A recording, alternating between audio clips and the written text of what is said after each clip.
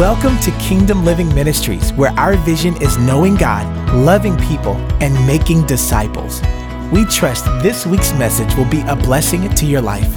Enjoy the teaching ministry of KLM. The message that we have today deals with life. The matter of life, death, and the heart is the name of the sermon. But before we get into that, I just want to take a moment to pray, and then we'll go ahead and get started. Let us pray. Father God, in the name of Jesus, Lord, you are so gracious, so merciful, so loving, so kind. God, you and your compassion toward us have never failed. Lord, for so long you held your arms out open, stretched wide, when we weren't even looking for you. And we count it a privilege that now that we found you, that we can know you and know you even the more through your word. So I thank you for this morning. I thank you for this opportunity, not only to share this message with your people, but also for what this message will do in me. I pray, Father, that none of us would be the same. I thank you that the heart of every person here is open, that the eyes of their understanding is open to you, and that you would enlighten them, that you would flood them with your truth. In Jesus' name we pray. Amen. Hallelujah. Glory be to the Lord. He is worthy. So today, we are going to talk about the matter of life, death, and the heart. This is the first lesson in what Dave and Pastor Dwayne decided to call the confession series. All of a sudden, there was a series around just a desire I had. I said, hey, honey, I think I got something about confession that I like to share. And all of a sudden, there's a series being promoted on social media. That's all right. I'll take that too. So today, we're going to talk about the matter of life, death, and the heart. So a couple of scriptures that are familiar. We'll just go ahead and start with that from the top. This is Psalm 45:1. And it says this: my heart overflows with a pleasing theme. I address my verses to the King. My tongue is like the pen of a ready scribe. Some translations say a ready writer. This is the English Standard Version. So if you may know a version that says my tongue is like the pen of a ready writer. But it's the same thing. There's this idea of the heart overflowing and it coming out of the tongue. All right, and then here's another scripture that, I don't see it here. Yes, here's another scripture that I know a lot of us are familiar with. We've heard it. The second part of it. Maybe this part you haven't heard as often. But this is Proverbs 18:20 and 21, and it says this: from the fruit of a man's mouth, his stomach is satisfied. He is satisfied by the yield of his lips.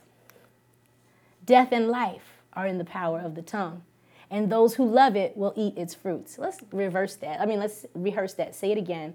From the fruit of a man's mouth, his stomach is satisfied.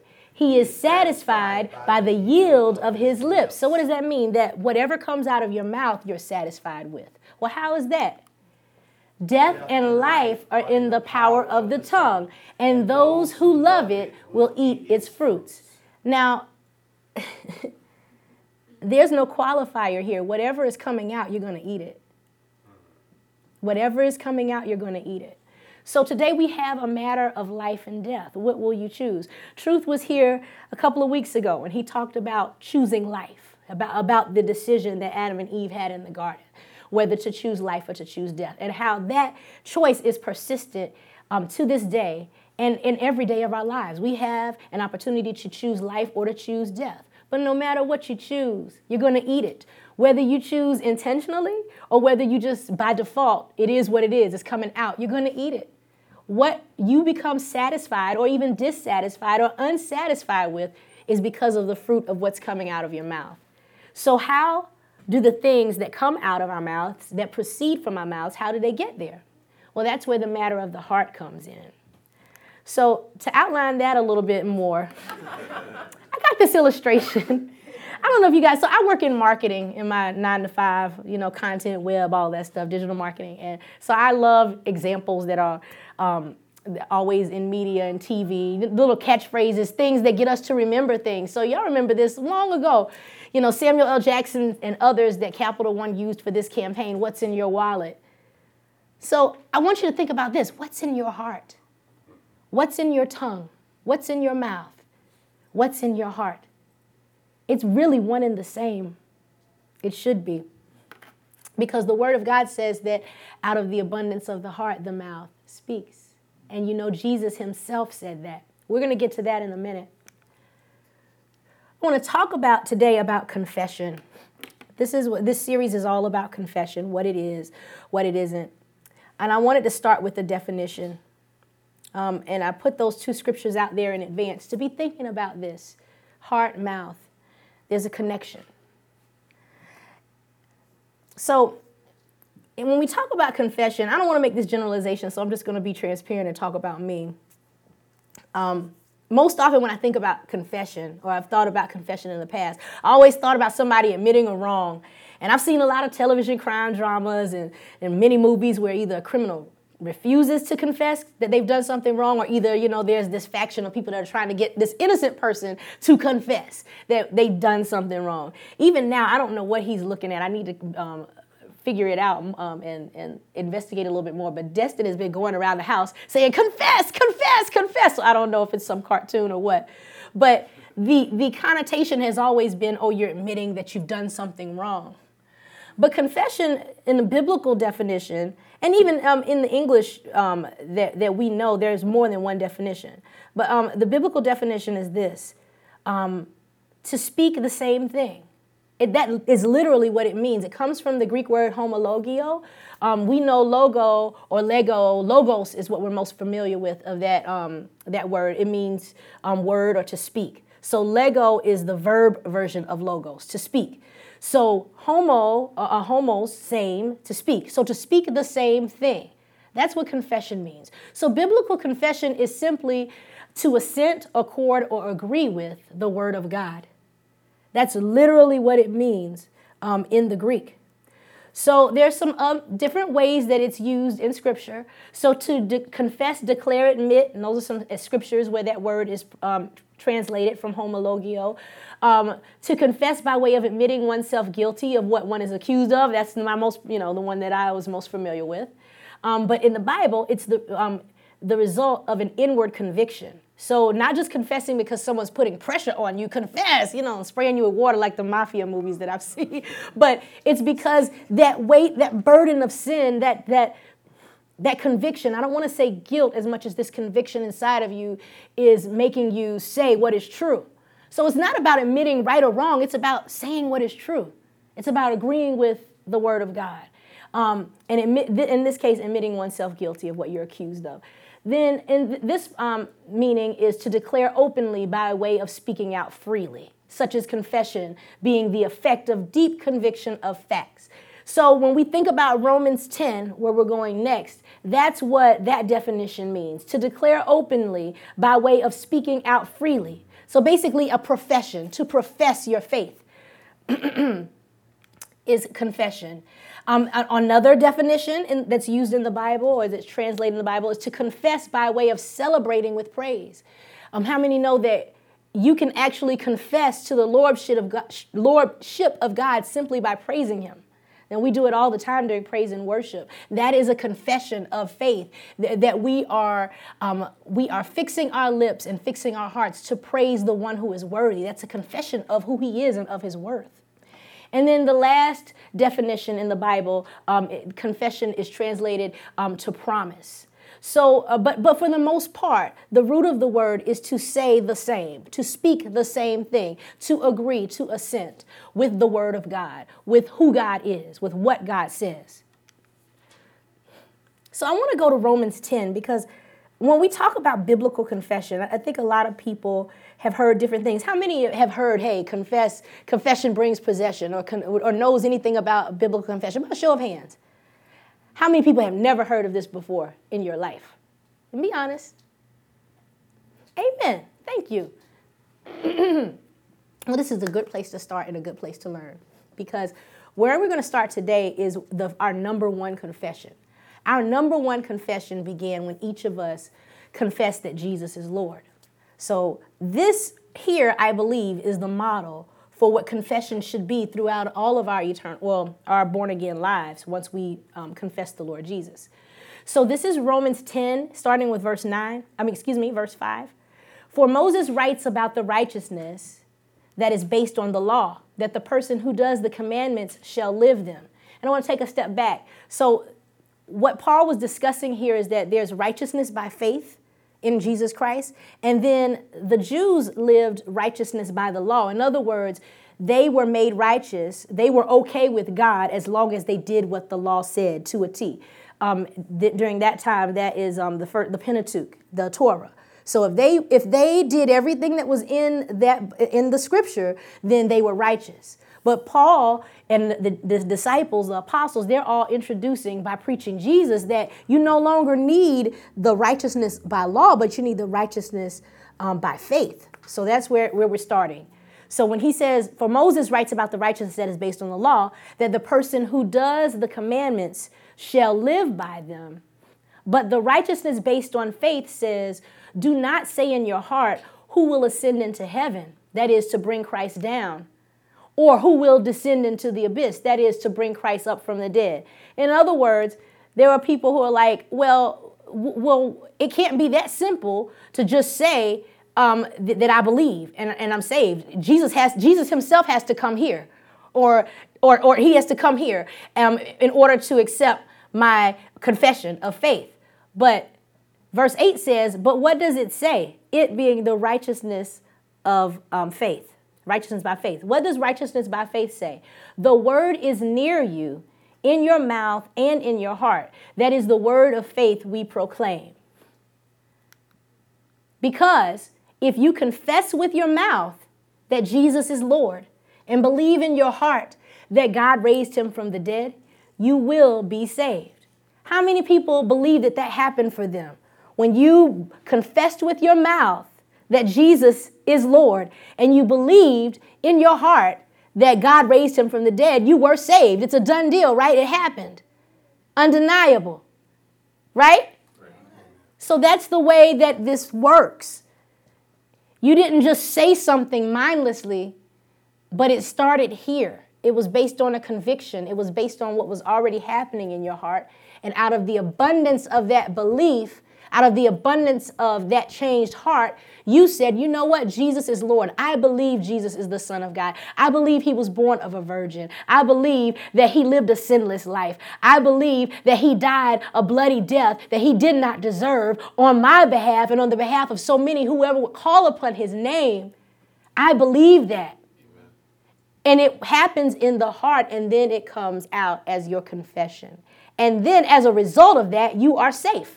There's nothing else you need to do. There's some things you need to do to walk it out on the other side, right? You got to work out and work your salvation with fear and trembling, right? But you don't have to, you're saved by that alone, right? So I want to, again, this idea of confession and of your words having power. Somebody wants to know, why do words matter? Why do words matter? Why does any word matter with this confession thing? Does it matter what we say? It does matter what we say. Because God did it. Let's look at Genesis 1, verses 1 through 3. God did it. God did it. In the beginning, God created the heavens and the earth. The earth was without form and void, and darkness was over the face of the deep. And the Spirit of God was hovering over the waters. And God said, let there be light, and there was light.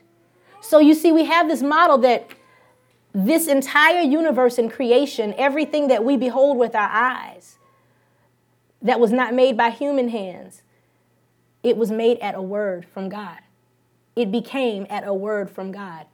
It came into existence at God's word. God said, let there be, and it was. So we have this model. We know that our words have power. Our words tell who, what, and whose we are. We have this tendency in Christendom to compartmentalize things. We compartmentalize our Christian walk. We're one way at work, and then we're one way at home, and then we're one way at school. You know, it just kind of happens that way. I don't think anybody is intentional, like, I'm going to have my church face, and then I'm going to have my work face, and I'm going to have my club face. We're going to pray for you. We're going to get you on this altar. But there is a tendency to compartmentalize. Some of it is based on society, right? I can't go to work and say, in the name of Jesus, you know, when they're cutting up. I can't lay hands and, you know, do all of that. I mean, I can be praying in tongues under my breath and get some oil and just rub it under my boss's desk. But I can't be overt. And, you know, and so in some ways, society kind of makes us that way. But I think we tend to compartmentalize just naturally. Okay, so this is what it is here. This is what it is there. But I want to challenge you today that we can't compartmentalize our faith. It's holistic. We can't compartmentalize our words. They're holistic. It's all tied to who we are in Christ. So confession is not you in a corner saying over and over, I'm going to be rich. I'm going to be rich. I'm the head and not the tail. I'm going to be rich. I'm going to be rich. Your confession is what you say and do every day of your life. It's what you say. Now, you should have a time in your devotion where you're saying the word, but you should be speaking the word over your life all the time. You have a choice every time you open your mouth. We have a choice every time we open our mouths. We can either speak life over something or to something, or we can speak death over something or to something.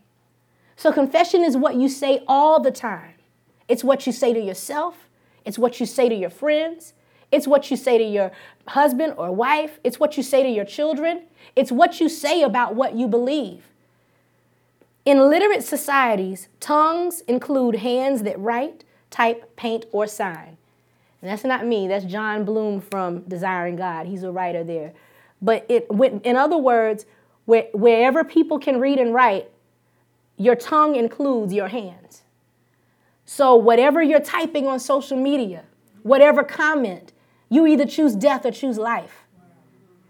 Whatever you're writing down, it's always a choice that you're making, whether you know it or not. So don't compartmentalize confession to simply, okay, this is something I need to do. I need to write a confession for my life, and I'm going to have a confession that partners with this prayer that I'm believing God for, and then that's it. It's beyond that. There's some good, there's a lot of good in having that form of devotion where you're praying and then you have a written confession or a confession, you know, some scriptures that you're speaking over your life. But you can do that and then go out here in your respective realms of influence or where you are influenced, whether it's work and your family, and you can totally undo everything you did during that 30 minutes because you're not agreeing with it. You're not agreeing with it. Confession is what you say all the time, not just what you say during prayer time. God's creative power through his words formed the universe, as we saw in Genesis 1. What we see throughout the Bible is that God never does anything without saying it first. So the more you speak the word, the more you conform to that. The more you speak the word, the more you believe it. And the more you believe the word, the more you speak it. It's like it's a two-way street. God says, and it happens. We read it, we believe that, we say it, and we believe that our words have power. We believe that his word has power. That his words have power, excuse me. God's creative power through his words formed the universe. So us speaking God's word can form some things in our world, can form everything in our world. Amen? So words matter because our words, as PD has often said, they locate us. We just said they tell who, what, and whose we are. But our words also matter because we'll be judged by them. We'll be judged by them. This is Matthew 12. Verse 33 is where we're starting. Either make the tree good and its fruit good, or make the tree bad and its fruit bad, for the tree is known by its fruit. You brood of vipers, how can you speak good when you are evil? For out of the abundance of the heart, the mouth speaks. The good person out of his good treasure brings forth good. The evil person out of his evil treasure brings forth evil. I tell you, on the day of judgment, people will give account for every careless word they speak. For by your words you will be justified, and by your words you will be condemned. That's kind of heavy, but words matter because we'll be judged by them. You know, when I choose to think of the scripture, when I'm thinking about that day when I, see the Lord, and I love that scripture, thy good and faithful servant. And that's what I think about. I don't want to think about, I'll be judged for my words. But that whole good and faithful servant is also based upon what you said, not just what you did. It's based upon what you've been saying, what you had been saying through life. Were you agreeing with God, or were you just praying in your corner and confessing in your corner and then going out here and undoing everything that you said in that 30 minutes? Are you speaking life? Are you speaking...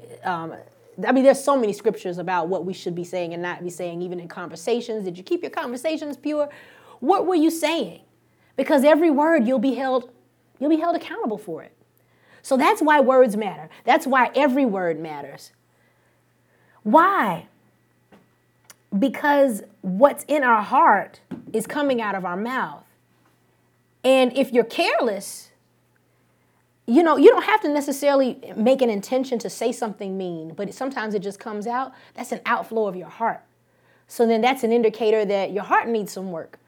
When you totally have no filter and you're off guard, it's just spewing blah, blah, blah. It's an indicator that, the heart needs to be filled up with something good.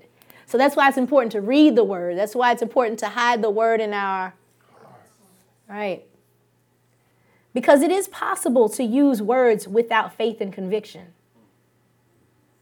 So it works both ways. So you can say things and be reckless and not think about it, and it's just coming out because it's just in there, But then there's also the person whose heart is black, but they can say the right things, or so it seems. But God knows the heart, and he's not deceived.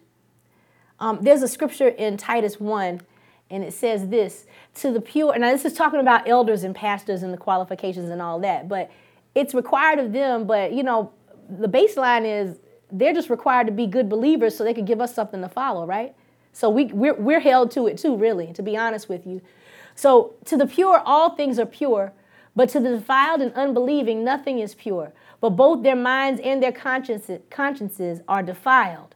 They profess to know God, but they deny him by their works. They are detestable, disobedient, unfit for any good work. So there is a person who can say, I know God, I love God, and say all the right things, but their hearts are far from him. Their conduct is far from him. So it's possible to use words without faith and conviction. But the way that it's supposed to work, it's supposed to be an outflow. What's in your heart comes out of your mouth. Now, people like this, they're going to eventually tell on themselves. But what I'm saying to you is that it's not just about words. It's not just about your tongue. It's not just about your heart. It's all of it working together for your words to have power and for you to have something, for your words to create some things in your life. So how is there power in our words? How do words have power? Words do have power, but I want to put this before you today. Don't think of it all the time so much as words having power, but think of it as power having words. Power has words. This is Hebrews 1. It says this, long ago, and many times and in many ways, God spoke to our fathers by the prophets. But in these last days, he has spoken to us by his Son, Jesus Christ, whom he appointed the heir of all things, through whom he also created the world. He is the radiance of the glory of God and the exact imprint of his nature. And he upholds the universe by the word of his power. It doesn't say the power of his word. He upholds the universe by the word of his power. So power has words. Power has words. We've been given authority in Christ Jesus. We sang about the name of Jesus this morning. Believers' authority, we can say we can do something, we can do anything in the name of Jesus. We can, in the name of Jesus, we pray. In the name of Jesus, we proceed on. We have that name. We have we have the ability to call his name because we believe in it, and we know that his name is the name above every name. We exercise the authority we have as believers by speaking the name of Jesus. We also exercise the authority we have as believers through speaking his word, by saying the same things he said, because Jesus Christ is the high priest of what? The high priest of our confession, the word made flesh. So when we're saying what Jesus is saying, when we're agreeing with what Jesus is saying, it's the power, it's the word of his power, because of his power, not because necessarily of the word itself, but because the power behind the words. Y'all following with me? I feel like I understand this a lot more than I'm conveying it, but stick with me. When we say the wrong things, we misuse and abuse our authority in agreement with the father of lies. So let me go back. When we say the right things, we use our authority to the glory of the Father. When we say the wrong things, we misuse and abuse our authority in agreement with the father of lies. It's so important what we're saying, because if you're, for instance, let me just give this example. If you're praying about something, I'm like, for instance, oh yeah, I'm praying, I believe in God, that we're going to buy 2 cars in March. And then I go right here to my mom, I don't know if we're going to be able to do this. Right after I get up off my knees. Wrong confession to the glory of the father of lies. Well, I'm just being real. Yeah. Real to the glory of the father of lies.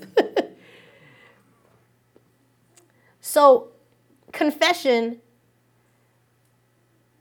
our number one confession is when we were born again. We just talked about that. And through that first confession of the lordship of Jesus and our belief in Christ, then something happened. When we make a confession in faith, something should happen. It might not be immediate, but it's going to happen. And in the meantime, between us speaking it and it happening, the wrong thing to do is to say that it won't happen, to say that it's not going to happen, to say, well, it might not happen. You have to stand firm with what you said, what you believed, what you've prayed. That is the key to confession. So what does confession do? What does confession do? Anybody heard of that title before? Confession Brings Possession. That's like a Norval Hayes book. Confession Brings Possession. So that's for people who are already there. But there's some intermediate steps. There are more than 3 I'm going to bring to you today, but I'm going to highlight 3 today. Before confession can bring possession, my first point is this: confession brings your heart to the forefront. Or rather, confession brings your heart to the surface. Confession shows what's really in your heart. What you're saying all the time is what's really in your heart. If you're always complaining, if you never have any joy, that's what's in your heart. So you need your heart filled up with the right things. And we looked at this, so Luke 6:43, if you can go there. I made it easy on you. You didn't have to open your Bible until this point. Had the scriptures up there, but Luke 6:43, I think we've already been there, or at least to a version of this today, but I think the Matthew version of this. Luke 6:43. If you got it, say, I got it. I got it. You need time, say, hold on. I think that was a hold on. You got it? Okay. Okay. Luke 6:43. For no good tree bears bad fruit, nor again does a bad tree bear good fruit. For each tree is known by its fruit. I'm reading from the English Standard Version. For figs are not gathered from thorn bushes, nor are grapes picked from a bramble bush. The good person out of the good treasure of his heart produces good, and the evil person out of his evil treasure produces evil. For out of the abundance of the heart his mouth speaks. And we've said that before, and it was in Matthew. This is Luke's version of the story. So out of the abundance of the heart, the mouth speaks. So what's truly in your heart? What's really in your heart? If the overflow of your heart is what's coming out of your mouth, take some time to really just check yourself these next few days. I know we're on a fast here at KLM, and there's a lot of stuff that starts coming out of you when you start fasting. That flesh is like, no, give me a steak. Among other things. So there's steak in my heart, right? But when you start, what really is it? What's in your heart? What's in your heart? Oh, I don't know what's in my heart, Courtney. Well, let's listen. Let's take, I'm not going to be the one to do it, because I got my own stuff to deal with. But just, take like an imaginary tape recorder with you, or even take some voice notes on your phone and just listen to yourself all day long. And if it's not lining up with who you say you are, if it's not lining up with the word of God, boo, it's a heart problem. It's a heart problem that needs, it's got a simple fix. You just got to put the right things in it. You got to be disciplined to put the right things in it. And then the next step from putting the right things in it is to make sure that you are guarding your words, that you're watching your mouth. This tongue, it does all kinds of stuff by itself, even when you're putting the word in your heart. If you're not putting any word, if you're not putting anything in there, if you're not taking care of this heart, if you're not renewing it with the word and with repentance, then just anything could come out. And out of that abundance, that's what the mouth is saying. So that's what's in your heart. What you're saying is in your heart, whether you realize it or not. So we talked about that number one confession, being born again, right? So how is it that our hearts can change and even our minds can change, but our speech doesn't change? How are our words out of sync with what is happening in the rest of us? Oh, I love the Lord. I love to worship. To God be the glory. Sit down, shut up. Out of sync. Out of sync. And I've been tried and tested. I know I got 2 little ones at home. They running around and they running around here. Y'all know. Well, I need to put some stuff in me so that I don't I'm all like this with God. Yeah, Lord, I love you. Honey, you better get on my nerves. What's in my heart? Is that really my king? Is that really my Lord? Is that really my husband that I love and honor? Am I really honoring him? Or is it just because I know that's the right thing? No. So if your heart can change and your mind is changing, why isn't your speech changing? Why aren't the things you're saying to yourself and to other people? Why hasn't it changed? You can't just say the same things you used to say. And I'm not just talking about them cuss words y'all want to hold on to. I know y'all be cussing. I'm not just talking about that. I am talking about that, but I'm not just talking about that. It's going to come out in Jesus' name. Y'all going to get that spirit of cuss off of you. But somebody back there like, no, never. We going to get you on this altar too. So, but it's not just that. It's not just though. It's not just that. But but it is that, and it's everything. Can you honor God with your mouth?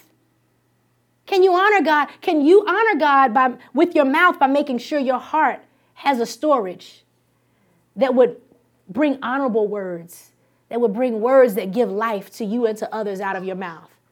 Do you see the connection? There's an investment you have to make here. There's an investment you have to make here in order for this to come out the right way.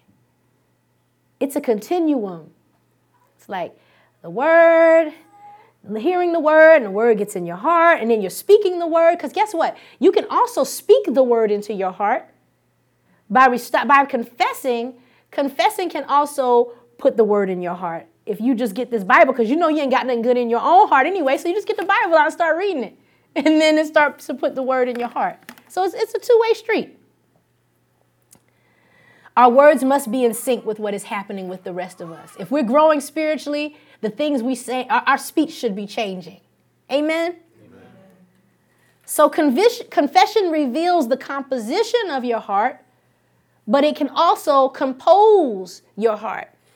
So either because of the overflow of the word of God and understanding of the word of God in your heart, that you're saying the right things. And then when you don't know what to say, you're praying in the spirit or you're reading the word of God. I don't have a Bible up here because I have my notes, but you're reading that Bible in your own hearing and you're reciting it, and that's putting the word in your heart. So confession can come from here or it can come from the word itself. But if it's coming out of your mouth and going into your heart, it can work both ways.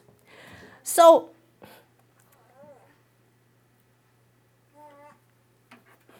that's what confession does. Confession brings your heart to the surface. It shows what your heart is really made of. Confession also brings conviction.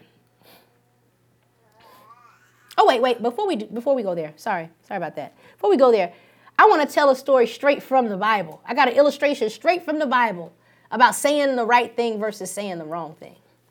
So we're going to go to Luke 1.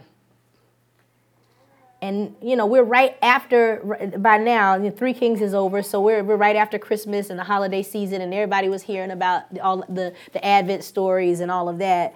But there was also, like, the stories of the Immaculate Conception, Mary, and when Elizabeth, her cousin, also became with child. There were a couple of things that happened that are totally in line with what we're talking about today when we're talking about confession and saying the right words. So in Luke chapter 1, let's see, I'm going to just read it for you. I'm going to start at verse 5. In the days of Herod, king of Judea, there was a priest named Zechariah of the division of Abijah.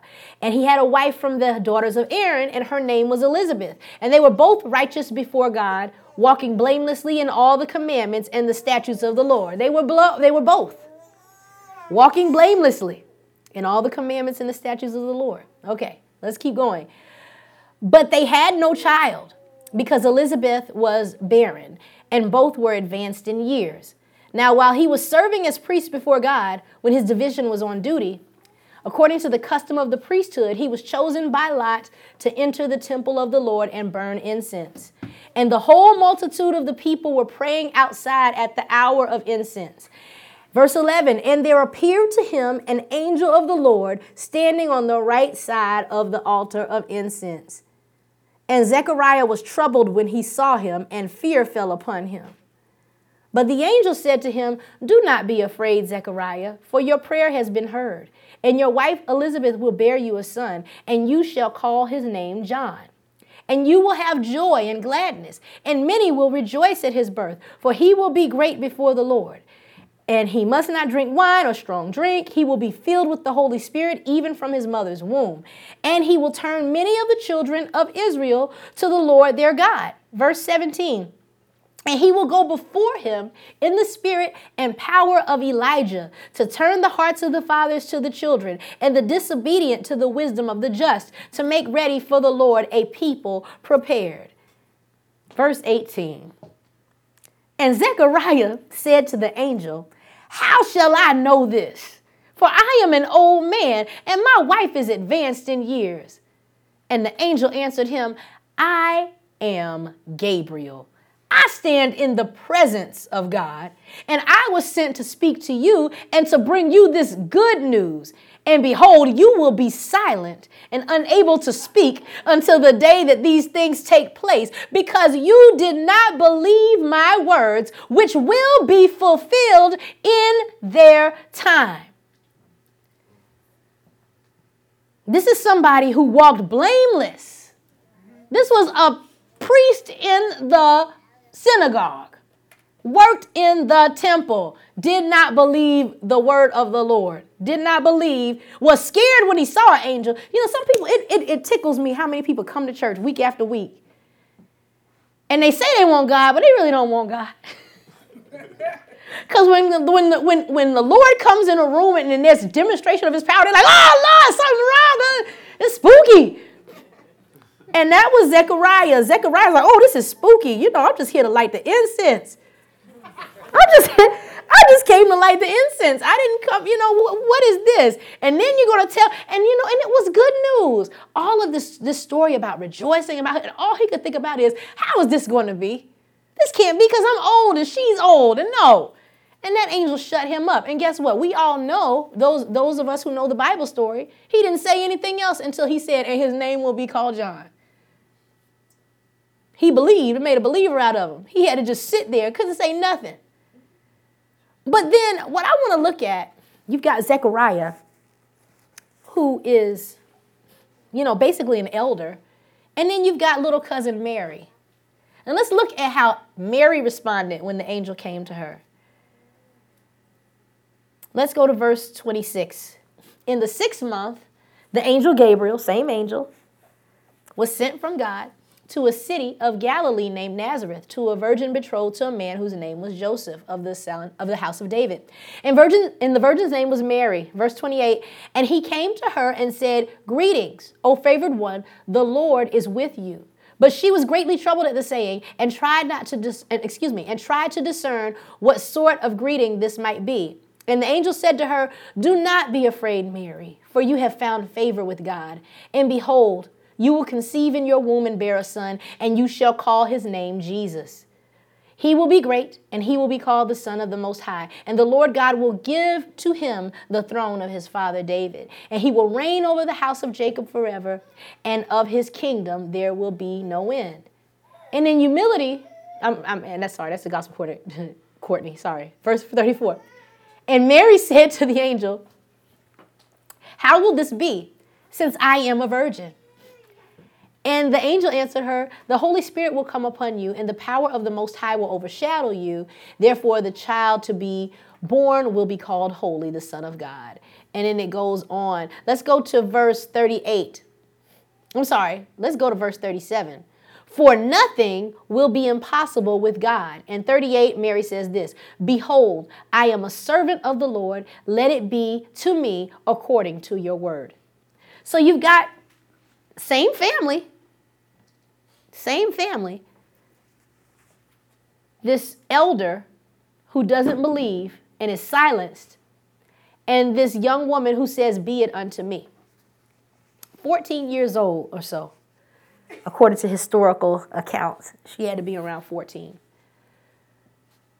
"Let it be it unto me." And, that can't be. How can this be? We old. So it matters what you say in response to the word of God. This is Gabriel. He said, I stand in the presence of God, and I've come with a message from God. We have a message from God. We have this Bible. It's full of God's word. It's full of God's promises. It's full of good news. It's full of things that we can appropriate in our lives to bring to pass something great in our lives if we would just speak the word and agree in agreement.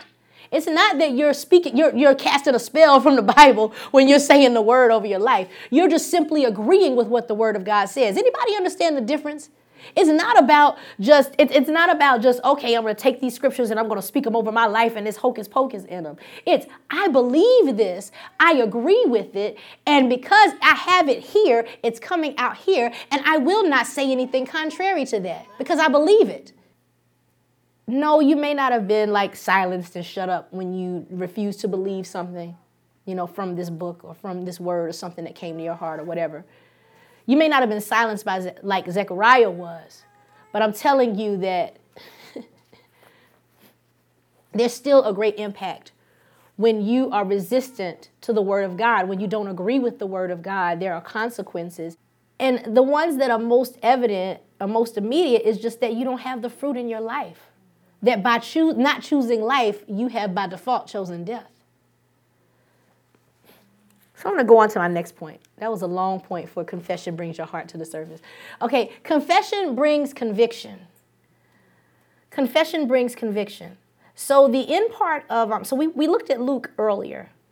And the end of that says this, when Jesus finishes the whole thing about, the good treasure and out of the abundance of their heart, the mouth speaks.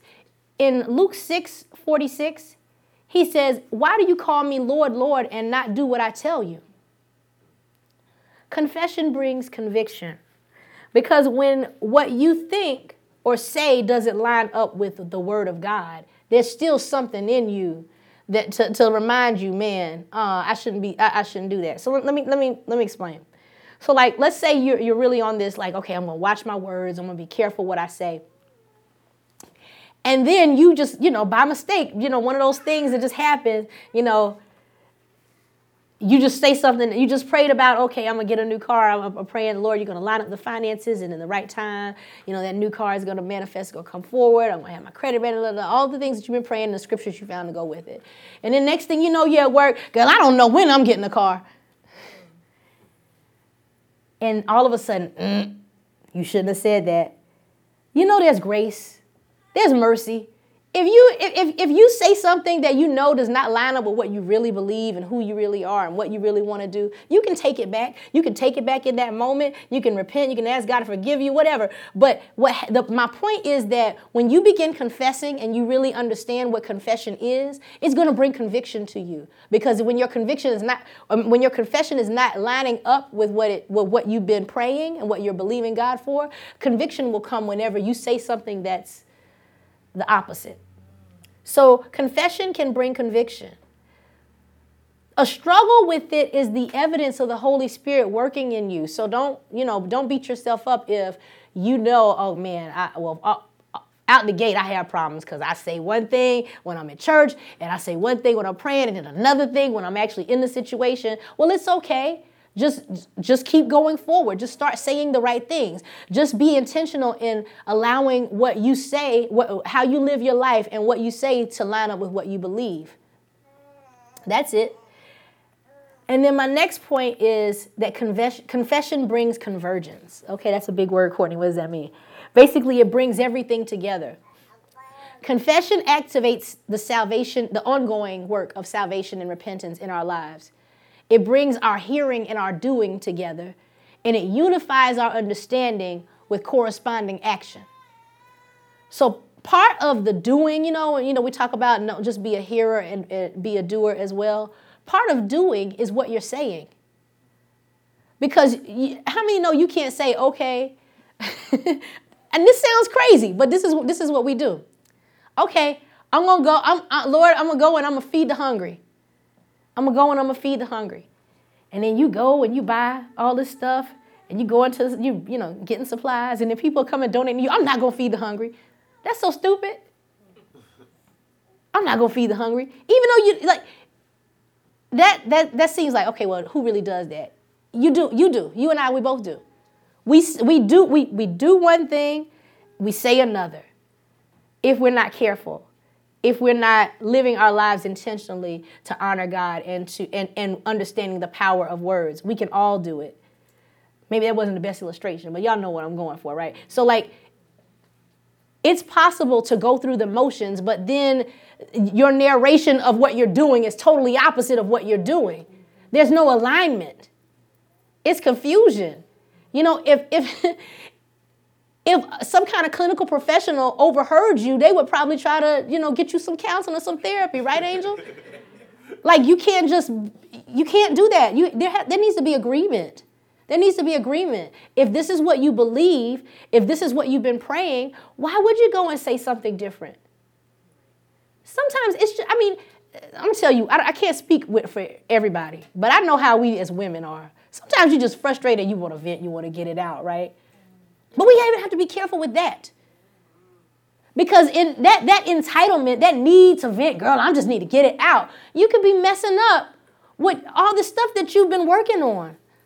All this stuff that you've been praying about. Because these seeds of unbelief and doubt are getting planted and sown and are getting watered every time you say something contrary to the word of God. So part of doing is speaking the word of God. And confession brings convergence. It brings everything together. So this scripture, it seems a little bit unlikely, but if you bear with me, we read through it, you'll know what I mean. This is James 1:19 through 27. So James 1, verses 19 through 27, hearing and doing the word. Know this, my beloved brothers. Let every person be quick to hear, slow to speak, slow to anger, slow to speak. Verse 20. For the anger of man does not produce the righteousness of God. Therefore, put away all filthiness and rampant wickedness, and receive with meekness the implanted word, which is able to save your souls. But be doers of the word and not hearers only, deceiving yourselves. For if anyone is a hearer of the word and not a doer, he is like a man who looks intently at his natural face in a mirror, for he looks at himself and goes away and at once forgets what he was like. But the one who looks into the perfect law, the law of liberty, and perseveres, being no hearer who forgets, but a doer who acts, he will be blessed in his doing.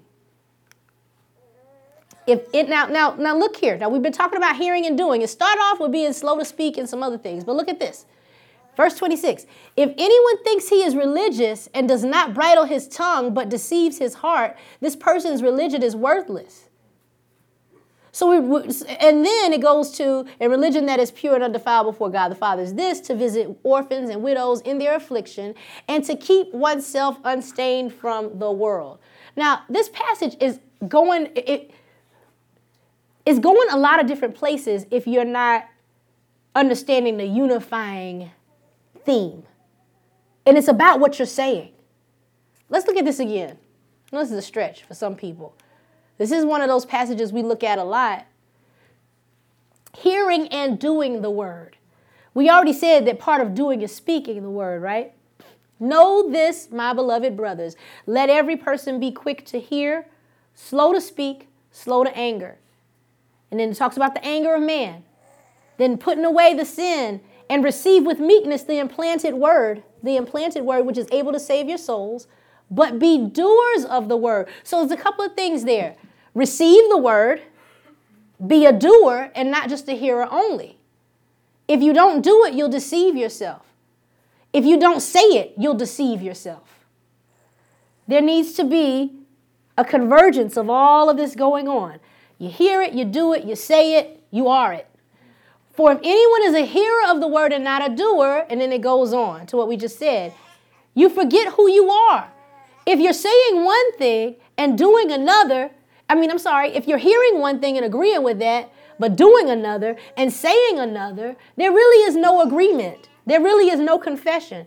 You know what? Your whole life is your confession. The way you live is your confession. What people see, whether you're speaking or not, is your confession. You're always testifying. You're always witnessing to who you are and to what you believe. And if you're doing things or saying things that don't line up with that, something is wrong. There will be fruit, is what we just saw, right? There will be fruit, either death or life or death. So it's important to think about these things and understand these things and be intentional in our walk with Christ. One more thing I wanted to highlight, though, in James 1, verse 27, religion that is pure and undefiled before God the Father is this, to visit orphans and widows in their affliction and to keep oneself unstained from the world. Now, that scripture we saw earlier from Hebrews 1, I'm going to read it for you. Hebrews 1, verse 3. He's the radiance of the glory of God and the exact imprint of his nature, and he upholds the universe by the word of his power. You can uphold yourself and keep yourself unstained from the world by the word of his power. By not being angry and saying angry things. Because out of the abundance of the heart, the mouth speaks. So it's important. What we're saying is important. What we're saying is important. It is not possible to pray. That's why we're supposed to love our enemies and pray for them. Because if you're really praying for your enemies, when you understand the connection between what you're saying and what you're praying, then you're not so easy to go out here and start talking about, I can't wait until she get what she... Well, you just prayed for her. You just prayed for her, and now it's like no connection, disconnect. There's a term, sociopsychology, that I love to say all the time, cognitive dissonance. And I don't want to go too far. I'm finished now with my notes. I'm just going to flow a little bit, if that's all right. I'm going to take a minute and speak out of the abundance of my heart. I'm sorry. because it's just on my mind. You know, Me Too, Church Too, mute R. Kelly. I just got to say it. I got to say it. I'm so grateful because now the church has Church Too, the hashtag Church Too movement, which is great. I think that's wonderful. But this is what I want to say, is that we have a tendency in this society to be deceived. We deceive ourselves. Oh, he went, I can still listen to this because he wasn't doing that. Oh, I'm voting for him because he's the best choice because that's God in the White House. Come on, somebody. I know I can't go there. Cognitive dissonance. We're deceived. We say one thing, we do another. We see one thing, we choose to see another. I'm telling you today that you can start the work you can stop the disconnect and start the connection to being faithful to God and faithful to yourself and seeing that faithfulness and that integrity in the way that you view the world and you view others by just having integrity within yourself. If you're going to pray one thing, keep saying that thing. If you're going to pray something, don't go over here and undo it. Because what's really true is you didn't believe it when you prayed it. It's not about, I just undid what I prayed. No, you didn't believe it over there. That's why you're saying what you're saying over here. The true, the continuum, the connection between the mouth and the heart and the mind and the spirit and all of that, it's continual. It's like a circle. So it's not ending here, but because it started here, it's over here, it's evident that this was never what you thought it was, if that makes sense. So it's a matter of life and death and the heart. Choose life. Make a choice. It seems like so much. Well, Courtney, where do I start? Because I want to have integrity with what I'm saying and believing God for. And I don't want to be over here saying or praying one thing and then, spending all of my time talking about how it's not going to happen. One step at a time. Just one choice at a time. Choose life. Walk in the Spirit. Pray in the Spirit. When you don't know what to say, when you don't know what to pray, pray in the Spirit. Read your word. It's kind of hard to have your heart crowded out by the stuff that's in this world when you're continually sowing the word into it. What you continue to put here and read, that's why that's why the enemy attacks us so much on our Bible reading plans in this church. I'm going to be honest. I'm not caught up on my Bible reading. I'm not. Now, is that meant to be like bondage? No, but the importance is this. What are you going to be feeding your heart with? It's fine if we do the Daniel fast and we eat all the things that we're supposed to eat, but are you praying with it? Or is it just a diet? Are you reading your word or is it just a diet? Are you really taking time off of social media or is that filling your heart? So whenever, you pray and then you start confessing, when you go out, everything you're saying is what you've seen on social media and not what you've seen in the Word because you haven't spent any time on the Word. So this is where we are today. Just choosing life. One choice at a time. I'm going to choose life. In this moment, choosing life means that I'm going to pray in the Spirit. Choosing life right now means that I'm not going to engage in that phone conversation. Choosing life right now means that I'm going to walk out of this room and I'm going to take my lunch break and I'm going to, eat my salad and read my word. And then when I come back, then I can talk to you. It's what we do every day, all day long. Resist the temptation to compartmentalize and think that I can be this way here and this way there and this way there. Seek to have a unifying theme throughout your life to the glory of God. Amen? Amen. Let us pray. Father God, you are so merciful and so good to us. Thank you for shining your light so that we can see clearly. I pray, Father, that each of us would take what has been said today and apply it to our lives in a way that can bring you glory. Lord, that we will continue to build your kingdom with our words, that we'll continue to build each other up with our words and not to tear each other down. Lord, that most importantly, we won't deny you in public, but then in our prayer closet say that you are Lord. But that wherever we go and whatever we do, that we're remembering that you're the same and you have all the power and all power belongs to you and that you've given us the same power. Lord, thank you for what you've given us, the ability to do greater works, even than when Jesus walked the earth. Thank you, Lord, for the greater one being on the inside of us. And we pray, Lord, that we'll be able to honor you even the more with our words, with our confession, with the way we live our lives. In Jesus' name we pray. Amen. That concludes this week's message, and thank you very much for listening. For more information about Kingdom Living Ministries, please call us at 732-324-2200 or visit our website at kingdomlivingnj.org. Also, you can write to us by mail at P.O. Box 519, Rancocas, New Jersey, 08073. And lastly, if you would like to partner with this ministry through your prayers or financial support, contact us via email at partners@kingdomlivingnj.org. Our prayer is that this message has encouraged you to live out the kingdom of God daily in your life by your obedience to His word. God bless you.